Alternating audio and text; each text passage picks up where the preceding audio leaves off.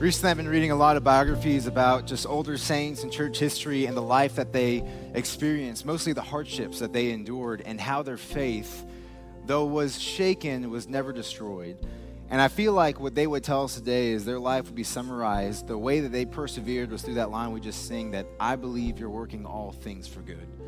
They had an understanding of God's character and sovereignty that no matter what they went through in their life, no matter what the world threw at them, or whatever they failed at, or what happened internally in their family, if they lost someone they loved, if something didn't go the way they thought it would, if a sickness hit or struck their family, whatever it was for them, they believed that God was bigger than that and able to work it together for their good. And that comes right out of the Bible in Romans 8:28, where Paul tells us this, that we know. Everyone say no. We know that God works all things together for those who love him and are called according to his purposes. Not an if, not a maybe, not a good chance. We know that. That is a guaranteed promise by God that we can bank on. And because of that, we can do what that song says. We can take everything that we're holding, everything that we're worried about, everything that is bearing down on us, and we can lay it at his feet. Because listen, it's better at the feet of Jesus than in our hands. You don't want anyone else dealing with that other than him today. And he wants to take that from you and to hold it and take care of it because only he can and he will. Amen. Will you pray with me before we continue? God, thank you for that promise today. That you are big enough to take whatever we experience or go through and to work it together for our good and for your glory. God, it may not always look as we thought it would. It may not look the way that we want it to look. But Lord, momentary disappointment does not mean that you failed us. It just means the story is still being written and you're still working. And we thank you that you're a God that will not let us be put to shame. We're thanking you for a promise like Romans 8:28 to just know this, that it's going to be okay.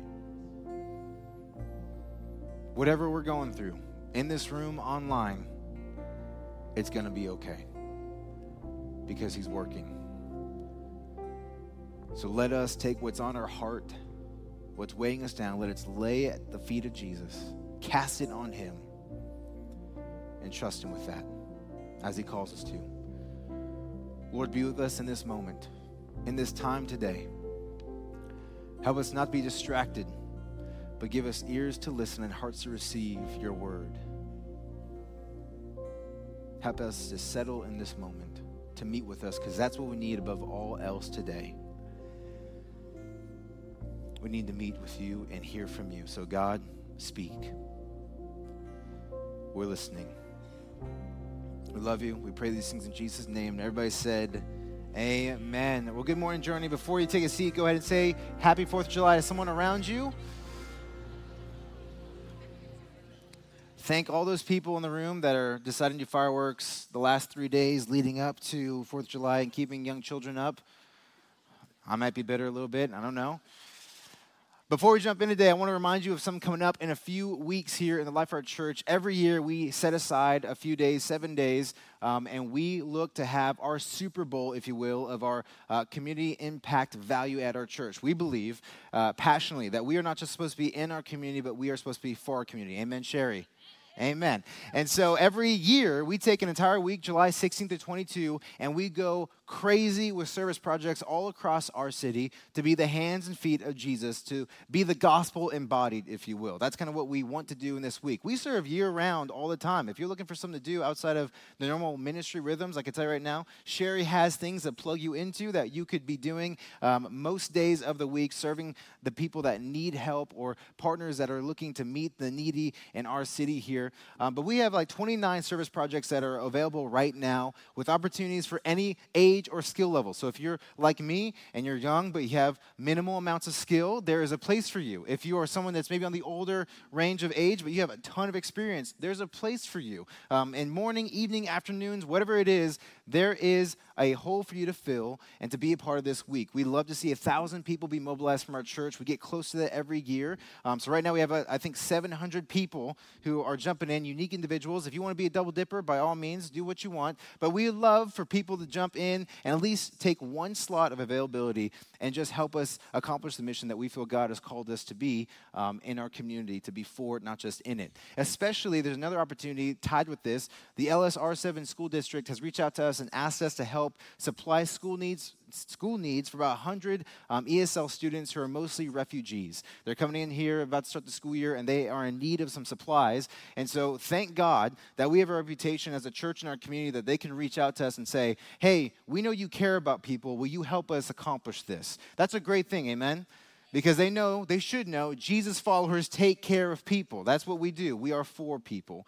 And so if you're someone who wants to help with that in any shape or form, the Serve Week banner is going to be out in the lobby. You might have seen it or walked by it when you went to go check in your kids or when you came into the building. Go check it out. Sherry and her team would absolutely love for you to come and talk with her, get information about where you can serve. Just look at the options. Look what's out there. Weigh them out. Figure out what's in your schedule in the next couple weeks. And if you want to help with the supplies drive, we would love that too. You can sign up there as well. Open up your Bibles to Matthew 25. That's where we're going to be living today. We're kicking off week 6 of a series we've been in called Kingdom Come. We've spent 6 weeks now talking about the return of Jesus and the end times. It sounds ominous, but it's awesome. We've been learning what it looks like, what to be looking out for, how to be prepared, what do we need to be doing in the meantime, how are we going to know when this is all going to go down. We have learned a lot in 5 weeks. And in week 6, we are now going to be starting Matthew 25. And we're going to be talking for the last 3 weeks of this series about 3 different parables that Jesus is going to be using to really drive home the point for us today to know how to live our lives. Because we understand that understanding what that day will look like informs how to live today. We know that having a snapshot of the future helps us live in the present. And so as we look at these truths that Jesus is unpacking for us and showing us, we are going to take them, apply it to our lives, and though we may not be around when this happens, we still today can live as though it can happen at any moment. So Matthew 25 is going to be our passage today, verses 1 through 13. If you don't have a Bible, don't worry. All the scripture will be behind me on the screens, all the notes and the slides that we have. You can follow along with us in your notes as well. Matthew 25, 1 through 13 says this. At that time, the kingdom of heaven will be like 10 virgins who took their lamps and went out to meet the bridegroom. 5 of them were foolish and 5 were wise. The foolish ones took their lamps but did not take any oil with them. The wise ones, however, took oil in jars along with their lamps. The bridegroom was a long time in coming, and they all became drowsy and fell asleep. Verse 6, at midnight the cry rang out, here's the bridegroom, come out to meet him. Then all the virgins woke up and trimmed their lamps. The foolish one said to the wise, give us some of your oil, our lamps are going out. Verse 9, no, they replied. There may not be enough for both us and you. Instead, go to those who sell oil and buy some for yourselves. But while they were on their way to buy the oil, the bridegroom arrived. The virgins who were ready went in with him to the wedding banquet, and the door was shut. Verse 11, later the others also came. Lord, Lord, they said, open the door for us. But he replied, truly I tell you, I don't know you. Therefore, keep watch, because you do not know the day or the hour. If you're here with us last week, we talked a little bit about repetition. Jesus in these passages from Matthew 24 and 25 is clearly trying to get us to understand and lean in to this reality that we don't know when he's going to return. He doesn't know. Angels don't know. You and I don't know. Only the Father knows. And it's not an issue of trying to figure out when that's going to happen. It's just living in the tension that it could happen at any moment. And because of that, it should inform how we live our lives. Now, I understand, and I know, that you're probably wondering, as we just read that passage, you're wanting to know, what's up with all this virgin talk? If you're not wondering that, I wondered that when I read it and realized that to say virgin a ton of times on stage, I got a little uncomfortable, okay? So I'm going to give you some background to why we are talking about this and what Jesus is trying to do with his image. So in the first century, for Jewish custom, a wedding usually had 3 phases: an engagement, a betrothal, and then a wedding ceremony or banquet. The bride or the groom and his friends, we would call them groomsmen today, they would go and leave their home that the groom has been preparing for him and his bride, and they would go to where the bride was with her bridesmaids or the virgins. They were, back in that day, assumed to be chaste young women. So by definition, they were virgins, but they were acting as if they were bridesmaids in our modern day weddings today. They would go there, they'd have a wedding ceremony, usually at night, which is why they had lamps that need to be lit. A lot of people actually think these were torches. And after the ceremony would be done, the bridal party would then return to the groom's house that he prepared for him and his bride. They would go in and they would have a private celebratory banquet. Jesus is using this picture to again depict for us how we need to be be prepared for his return.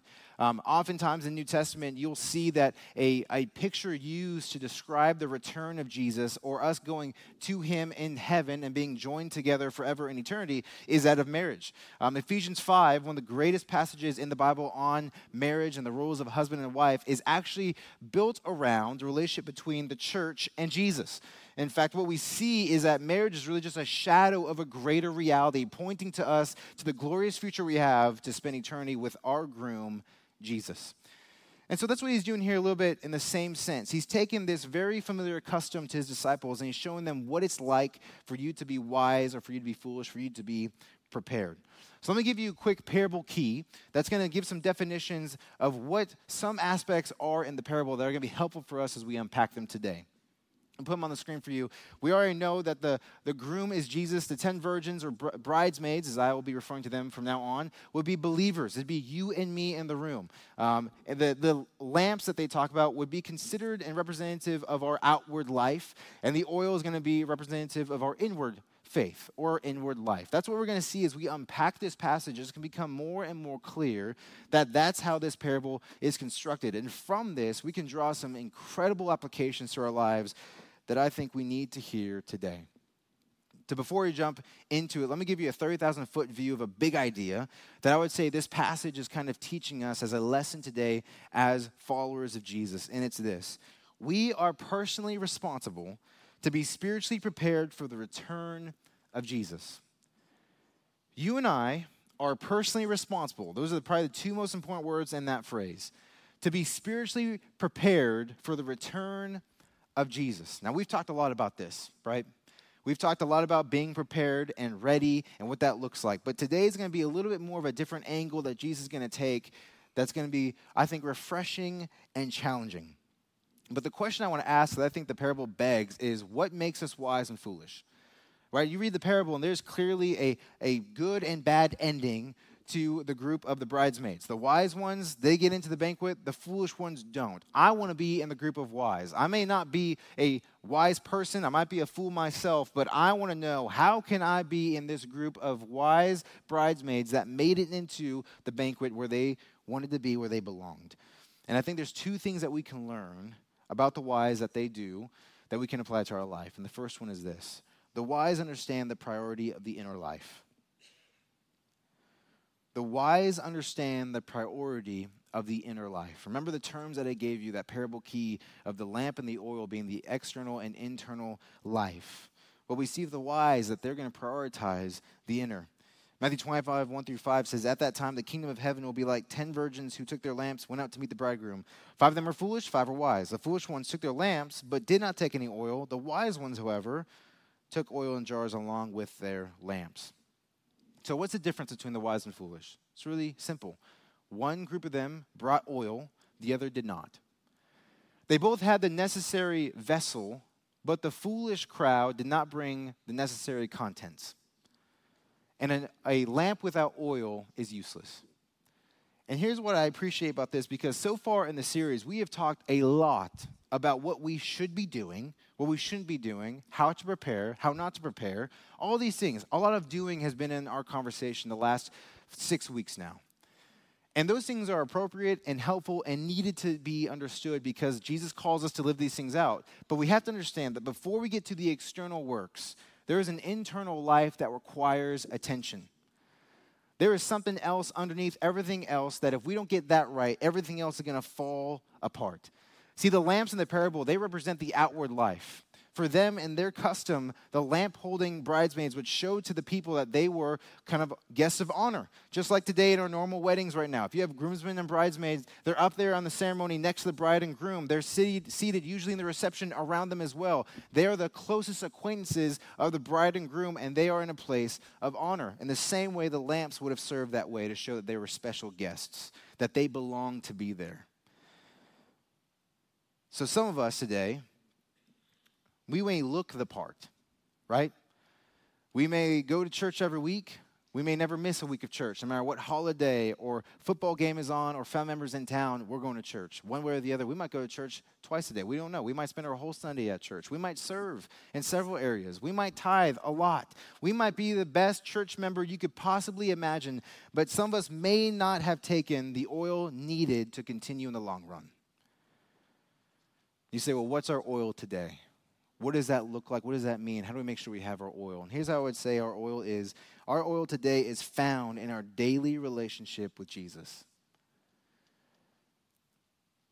Our oil today is found in our daily relationship with Jesus.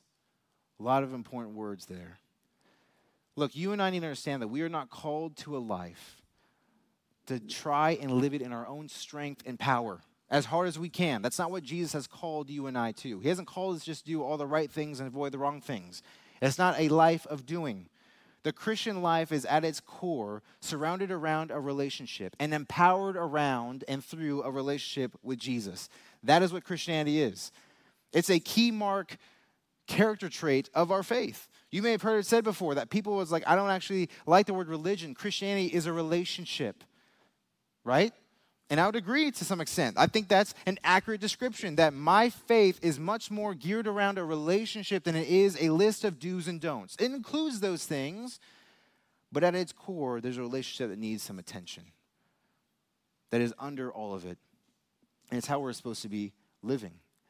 I'll prove it to you using Jesus' own words in John 15. Some of my favorite passages and verses in the Bible that I think helps inform how we should live our daily lives. Jesus here says this, I am the true vine, and my Father is the gardener. He cuts off every branch in me that bears no fruit, while every branch that does bear fruit, he prunes so that it will be even more fruitful. You are already clean because of the word I have spoken to you. Remain in me, as I also remain in you. No branch can bear fruit by itself. It must remain in the vine.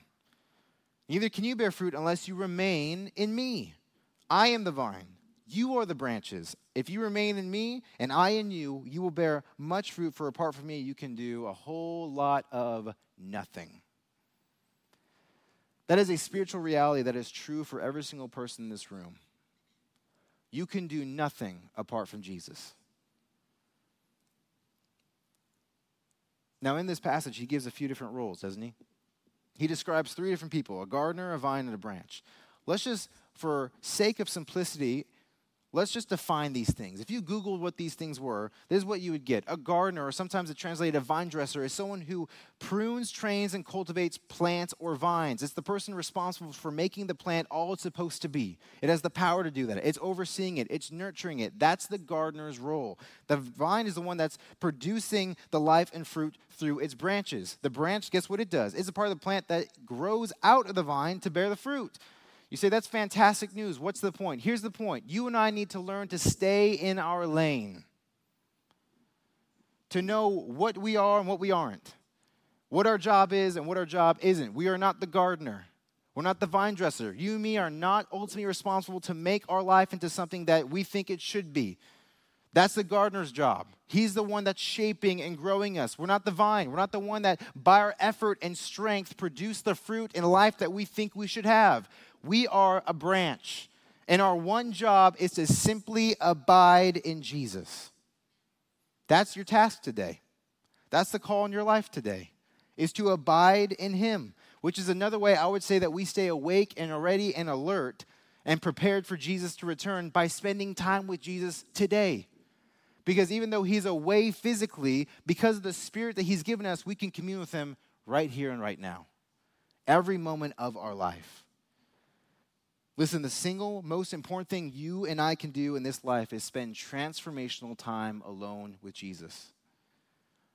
Not just time in the Word, not just make sure you get your reading plan done for the day, not just spending some time in prayer, not just going to church, not just having small group, not serving. Those are all great things that should flow out of our life in relation with Jesus, but transformational time is getting alone, uninterrupted, quietly with him in his presence, communing with him. That is what we are called to do as branches. That's your job. And everything Jesus wants to do in and through you, he's going to do out of those abiding moments. what he's calling you to, the plans and purposes that he created you for, that he wants you to do, guess where that's going to come through? Abiding, remaining in him. That's the job description. And oftentimes, unfortunately, we get that backwards. A wonderful book that I recommend to you that if you want to dive into this, just a great devotional book is called The Indwelling Life of Christ by Major Ian Thomas. It's the first book actually I was given when I started to be mentored by my mentor back when I was 18, first following Jesus. Love that book, changed my life. You should pick it up if you can. But in the book, he writes of an illustration of something that maybe some of you have experienced in your life today. You have actually been this person or have helped someone in this situation. He describes a situation where there's someone who was on the side of the road and their car has ran out of gas, right? Anyone been there before? A lot of responsible people in the room or a lot of shame people in the room. I can't tell. Have you ever helped someone who's ran out of gas? Oh, yeah, look at all of us in the room, yeah. Yeah. Good Samaritans over here. We've been in the situations, you've heard of it, people are trying to get to a gas station, he's ran out of gas, and so the man in the story goes, helps push his car, tows his car to the gas station, in the kindness of his heart, pays the bill for the gasoline to fill up his tank, sets him on his way, gets in his car, and before he drives off, he looks behind him, and he sees to his shock that instead of this man getting in his car, turning the key and driving, he's once again behind the car, pushing with all of his effort, trying to make the car go. And he's thinking, what is this person doing? We just filled up the car with gas. It's heavier than it was before. That's not how it's supposed to work.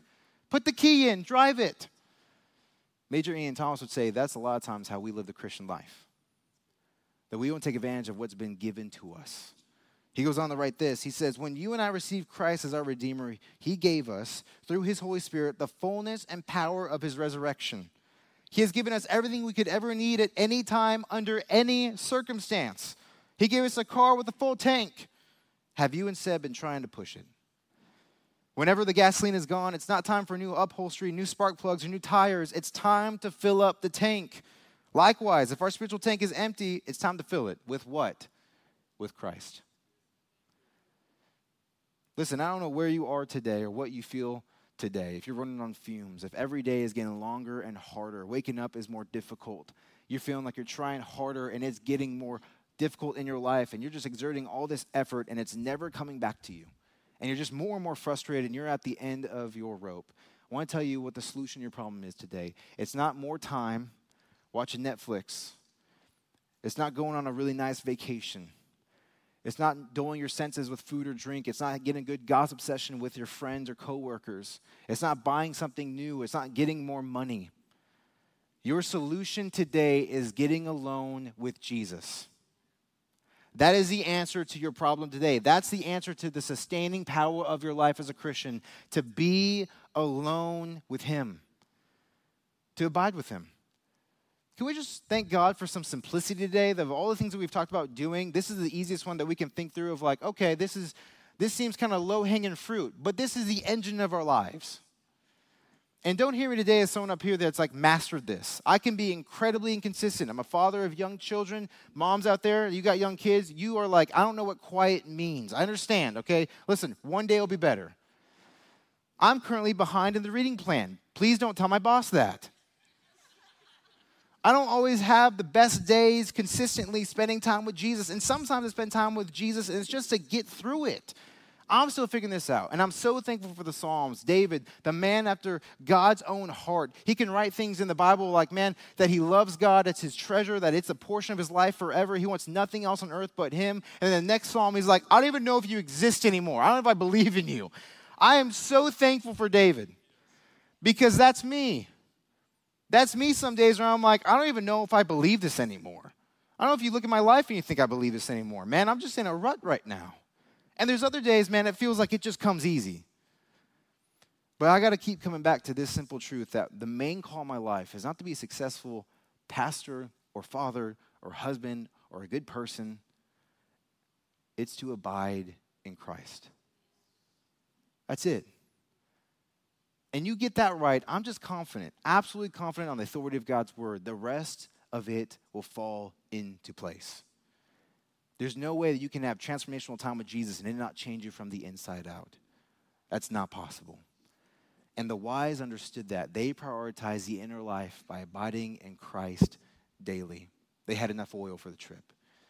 That's important because the second thing the wise did, the wise have an awareness of where they stand spiritually.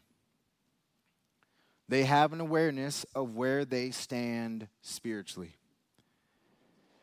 As you go through the parable in 6 through 13, what we're going to see is that the wise were set for success because they knew where they were at relationally with the Lord. Look what it says in Matthew 25, 6 through 13. At midnight the cry rang out, "Here's the bridegroom, come out to meet him."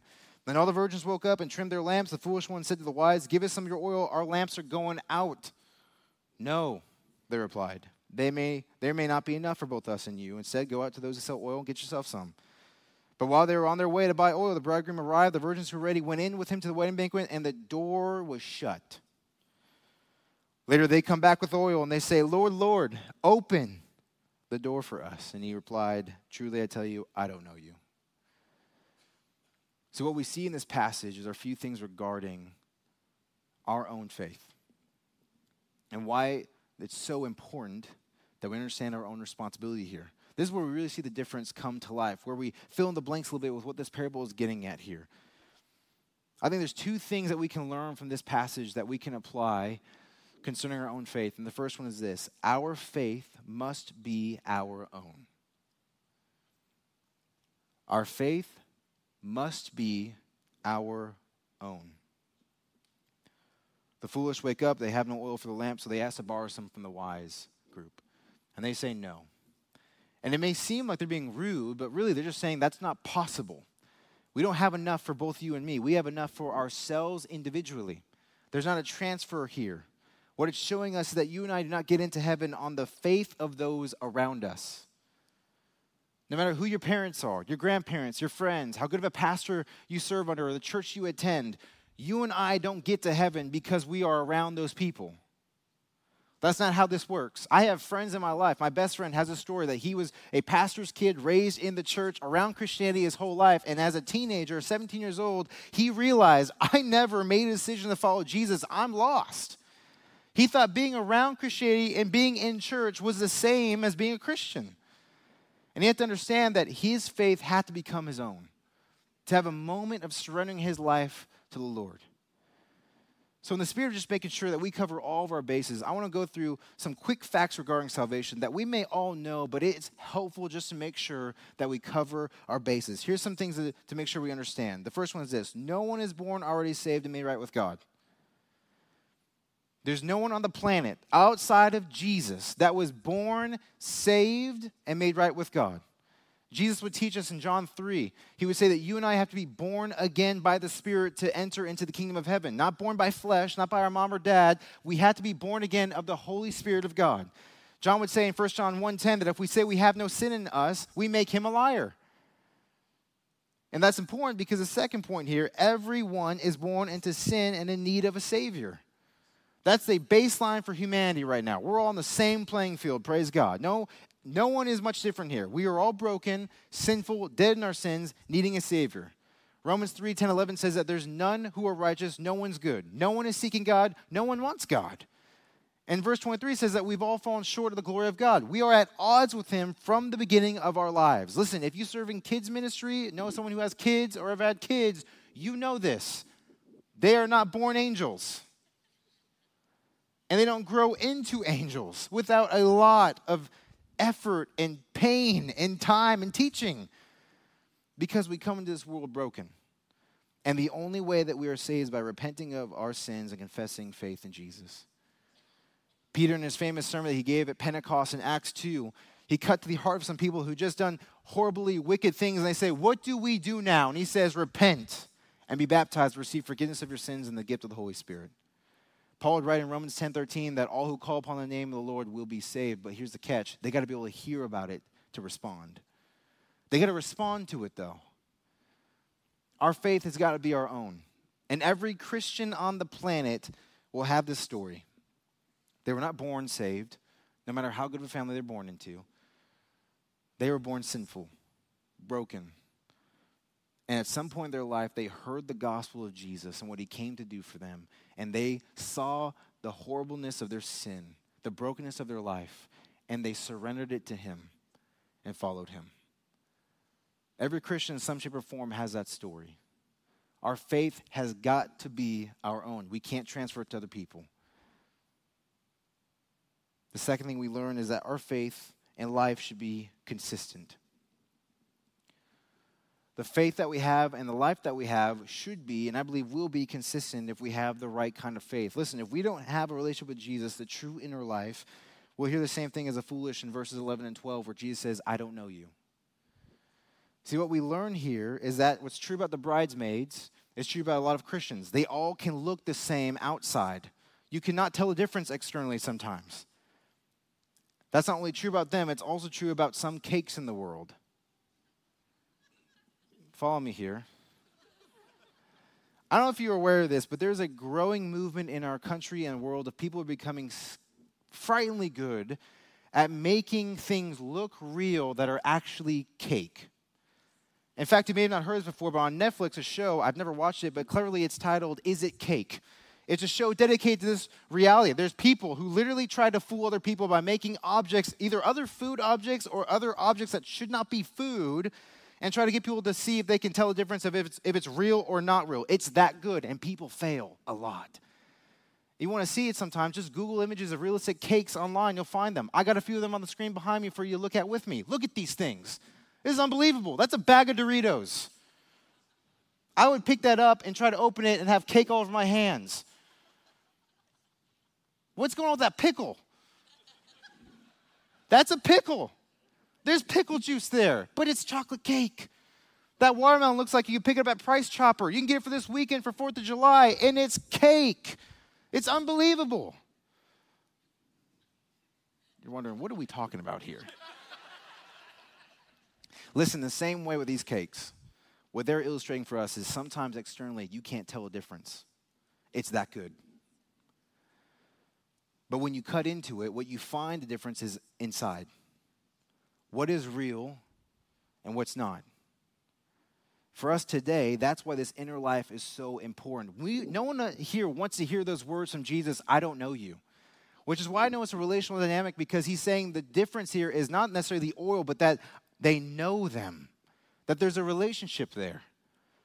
So for us today, how do we avoid having this moment? How do we protect ourselves? We got to know where we stand spiritually. And Paul has this thought too when he writes to the church of Corinth in 2 Corinthians 13. He says this, examine yourselves to see whether you're in the faith. Test yourselves. Do you not realize that Christ Jesus is in you? Unless, of course, you fail the test. See, Paul understood that there is a chance that we could be deceived. There's a chance that we could be delusioned in thinking that we may or may not be saved. And so he says it's a healthy thing for you to do sometimes in your life. Just take spiritual inventory. What's going on inside? What is inside? Is Jesus in you? Are you in Jesus? Because that's the deciding factor here. That's why this is so important. The parable talks about people that look the part but don't have real faith. And Jesus actually talked about this in Matthew 7 earlier in the gospel. Look what he said. He said, many will say to me on that day, talking about the end times, Lord, Lord, did we not prophesy in your name? In your name drive out demons, in your name perform many miracles. Then I will tell them plainly, I never knew you. Away from me, evildoers. This is shocking stuff. I would love to do these things. Perform miracles. Prophesy. Speak on behalf of God. Cast out demons. To free people in the name of Jesus. But how crazy is it to do that and not yourself be freed? And Jesus says there's some people that are going to be, man, awesome in the church. They're going to do all the right things. They're going to be our top volunteers. But they're not careful. They can get to the end here. And they may have thought they were really in when they were not. It looked real on the outside, but internally was not life but death. You can do all the right things and still miss it. Which is why it's so important that the inward life connects to the outward life. James says it this way in James 2. He says, what good is it, my brothers and sisters, if someone claims to have faith but has no deeds? Can such faith save them? Suppose a brother or sister is without clothes and daily food. If one of them says to them, go in peace, keep warm and well fed, I hope you figure that out later on in life, but does nothing about the physical needs, what good is that?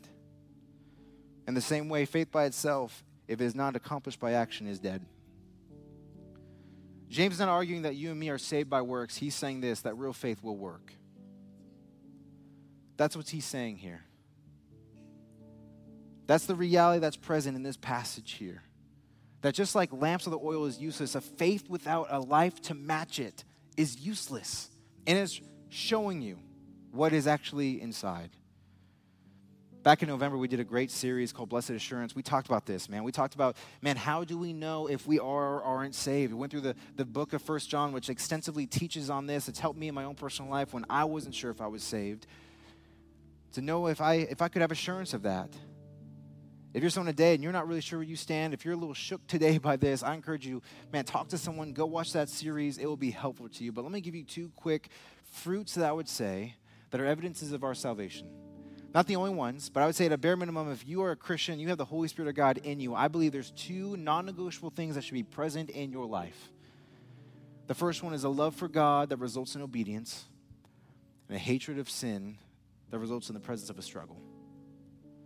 The Bible teaches us that no one apart from God can actually follow him and love him and obey him. No one wants to do that, and you can't do that unless you have the Spirit of God in you. So to be able to even desire those things and to do those things is evidence that there is the Spirit of God within.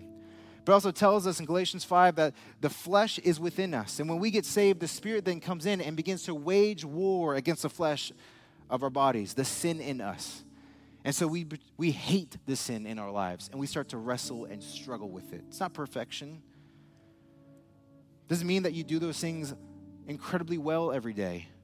You're going to look like some days you've never done before. You're going to make progress, and you're going to backslide because we're not perfect.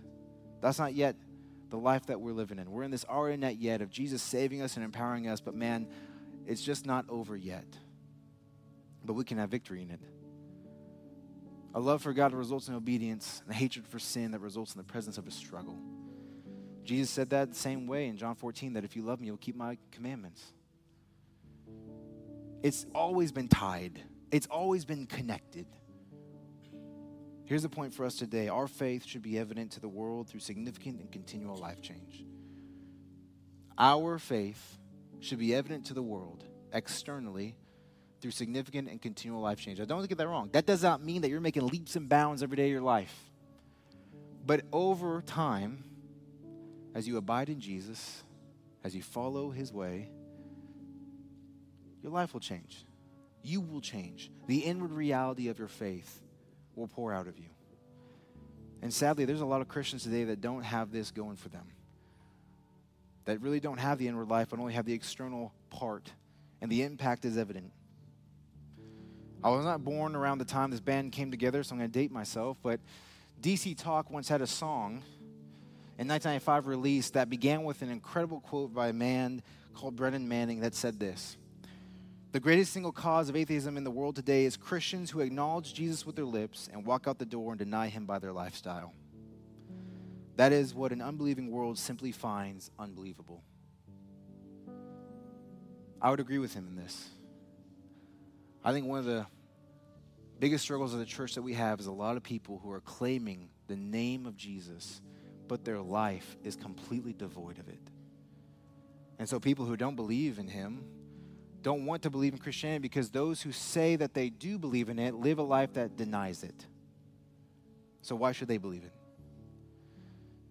But what we have to understand for us today is that the more that we get closer to the return of Jesus, we must cultivate that inner life that will lead to a compelling one. It always starts internally, but it will always flow out externally. So for us today to be responsible, to be prepared, to be like the wise, we got to make sure that we prioritize that inner life, that daily abiding relationship. Just go back to the basics. Look at your calendar this week. Figure out how to get in the presence of God 7 days straight. Just start with 1, then 2. Be long with him. We also have to understand where we are spiritually. Take some inventory in your life. Understand your faith has got to be your own, not on the backs of those around you. And that our faith and life should be consistent, intermingled, and evident to the world. What has God spoken to you today? What do you need to do? As we always do at the end of our service, we're going to take a time of reflection, but today's a little bit special because it's the first week of the month. We're going to have a time of communion together. I'm going to ask the ushers to come up and give them their places. In just a moment here, we're going to begin a time of reflection with 3 different questions and a minute of time just to help you kind of talk this through with the Lord and just process the things that you've heard. And as that happens, the ushers are going to bring you a cup of communion. And afterwards, they'll come up and I'll lead us through this time. Communion is a practice given to the church as believers to use to remember and proclaim what Jesus has done for us in our life. And so I'll pray for us in this time. I'll let you have a few moments alone with the Lord, and I'll come back, lead us through communion, and we'll be dismissed today. God, thank you so much for your word. God, thank you for the gospel. Thank you for Jesus. God, I pray right now for every person in this room. Lord, whether they are on the mountaintop with you, or they're in the valley, or they're somewhere in between, God, would you give us a hunger for you? Would you give us a fire for you afresh, to desire you, to get in your presence? God, I pray right now for those people in the room that may be in that group of the foolish, that they may not realize this, but Lord, they're not actually a part of you. You're not in them. God, I pray that you would open eyes today. As we sit and we reflect and meditate, God, I pray that you would reveal to us where we are spiritually and what steps we need to take out of that. So be with us in this time, Lord. We pray this in Jesus' name. Amen.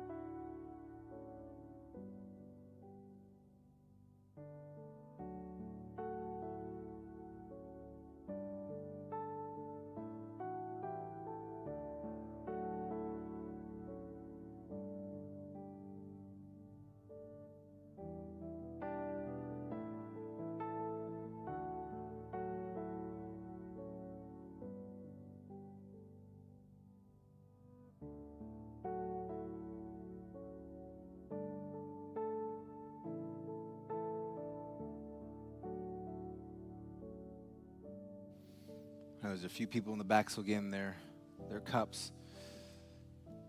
The night that Jesus was betrayed, he gathered together with his disciples to have one final meal.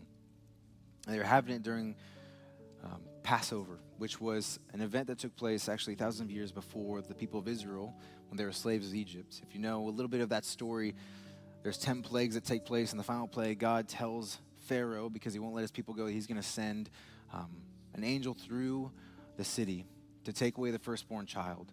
And the only way to be protected was to take a lamb and take its blood and put it around the doorposts of a home. And because of that, they would be passed over that night and protected from the plague.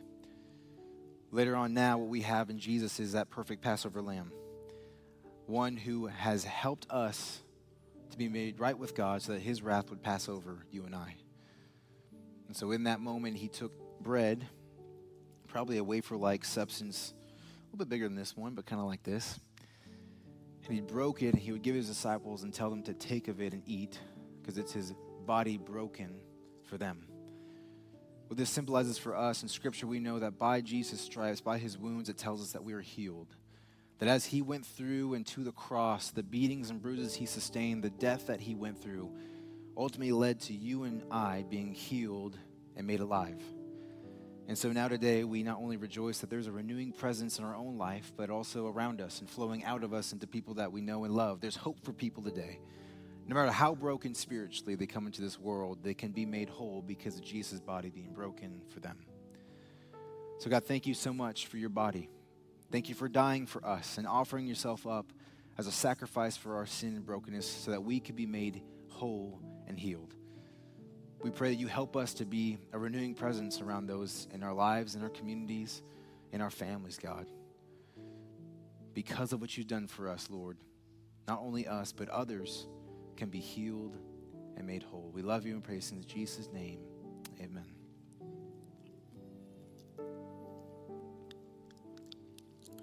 Afterwards, he took a cup. He gave his disciples, and he told them that this cup was his blood of the new covenant. We're thankful today to be in a brand new covenant, not the old one. The old one had a robust sacrificial system that attempted to constantly atone and rid ourselves of the sin that resided inside, but could never do it effectively. It would postpone the wrath of God and punishment for sin for a time, but it could never be a sufficient cause to make us right with him. Until Jesus came, and like that perfect Passover lamb, his blood is sufficient to cover you and I today. So no matter what we've done, what you've done today, this past week, what you're going to go do in the future, what you can know today is that Jesus' blood is able and sufficient to cover you, to forgive you, to cleanse you of all unrighteousness. We have that promise because of the cross.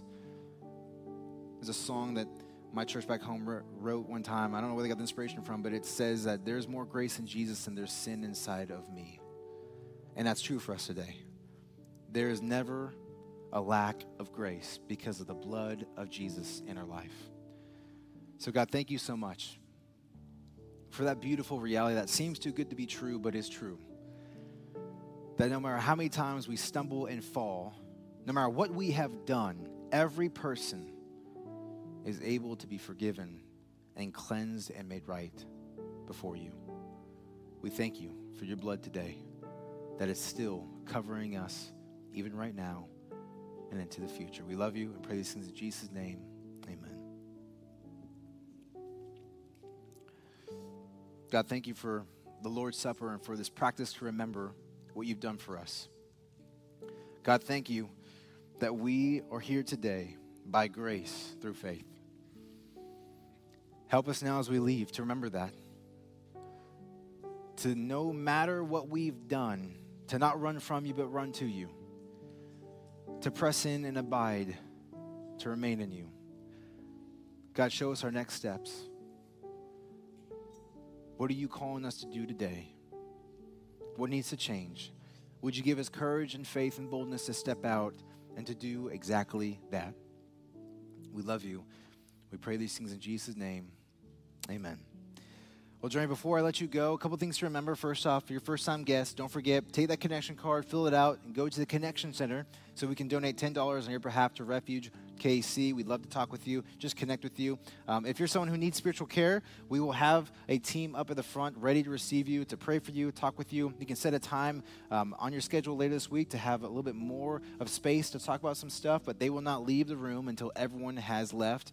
And make sure to go and stop by the Serve Week banner out there. Sherry and her team would love to talk with you, just show you the options and opportunities that we have. You can sign up to be donors for that supply drive. But don't miss out on this awesome week of our church coming up on July 16th to 22nd. Have a great week, and we will see you next weekend. You're dismissed.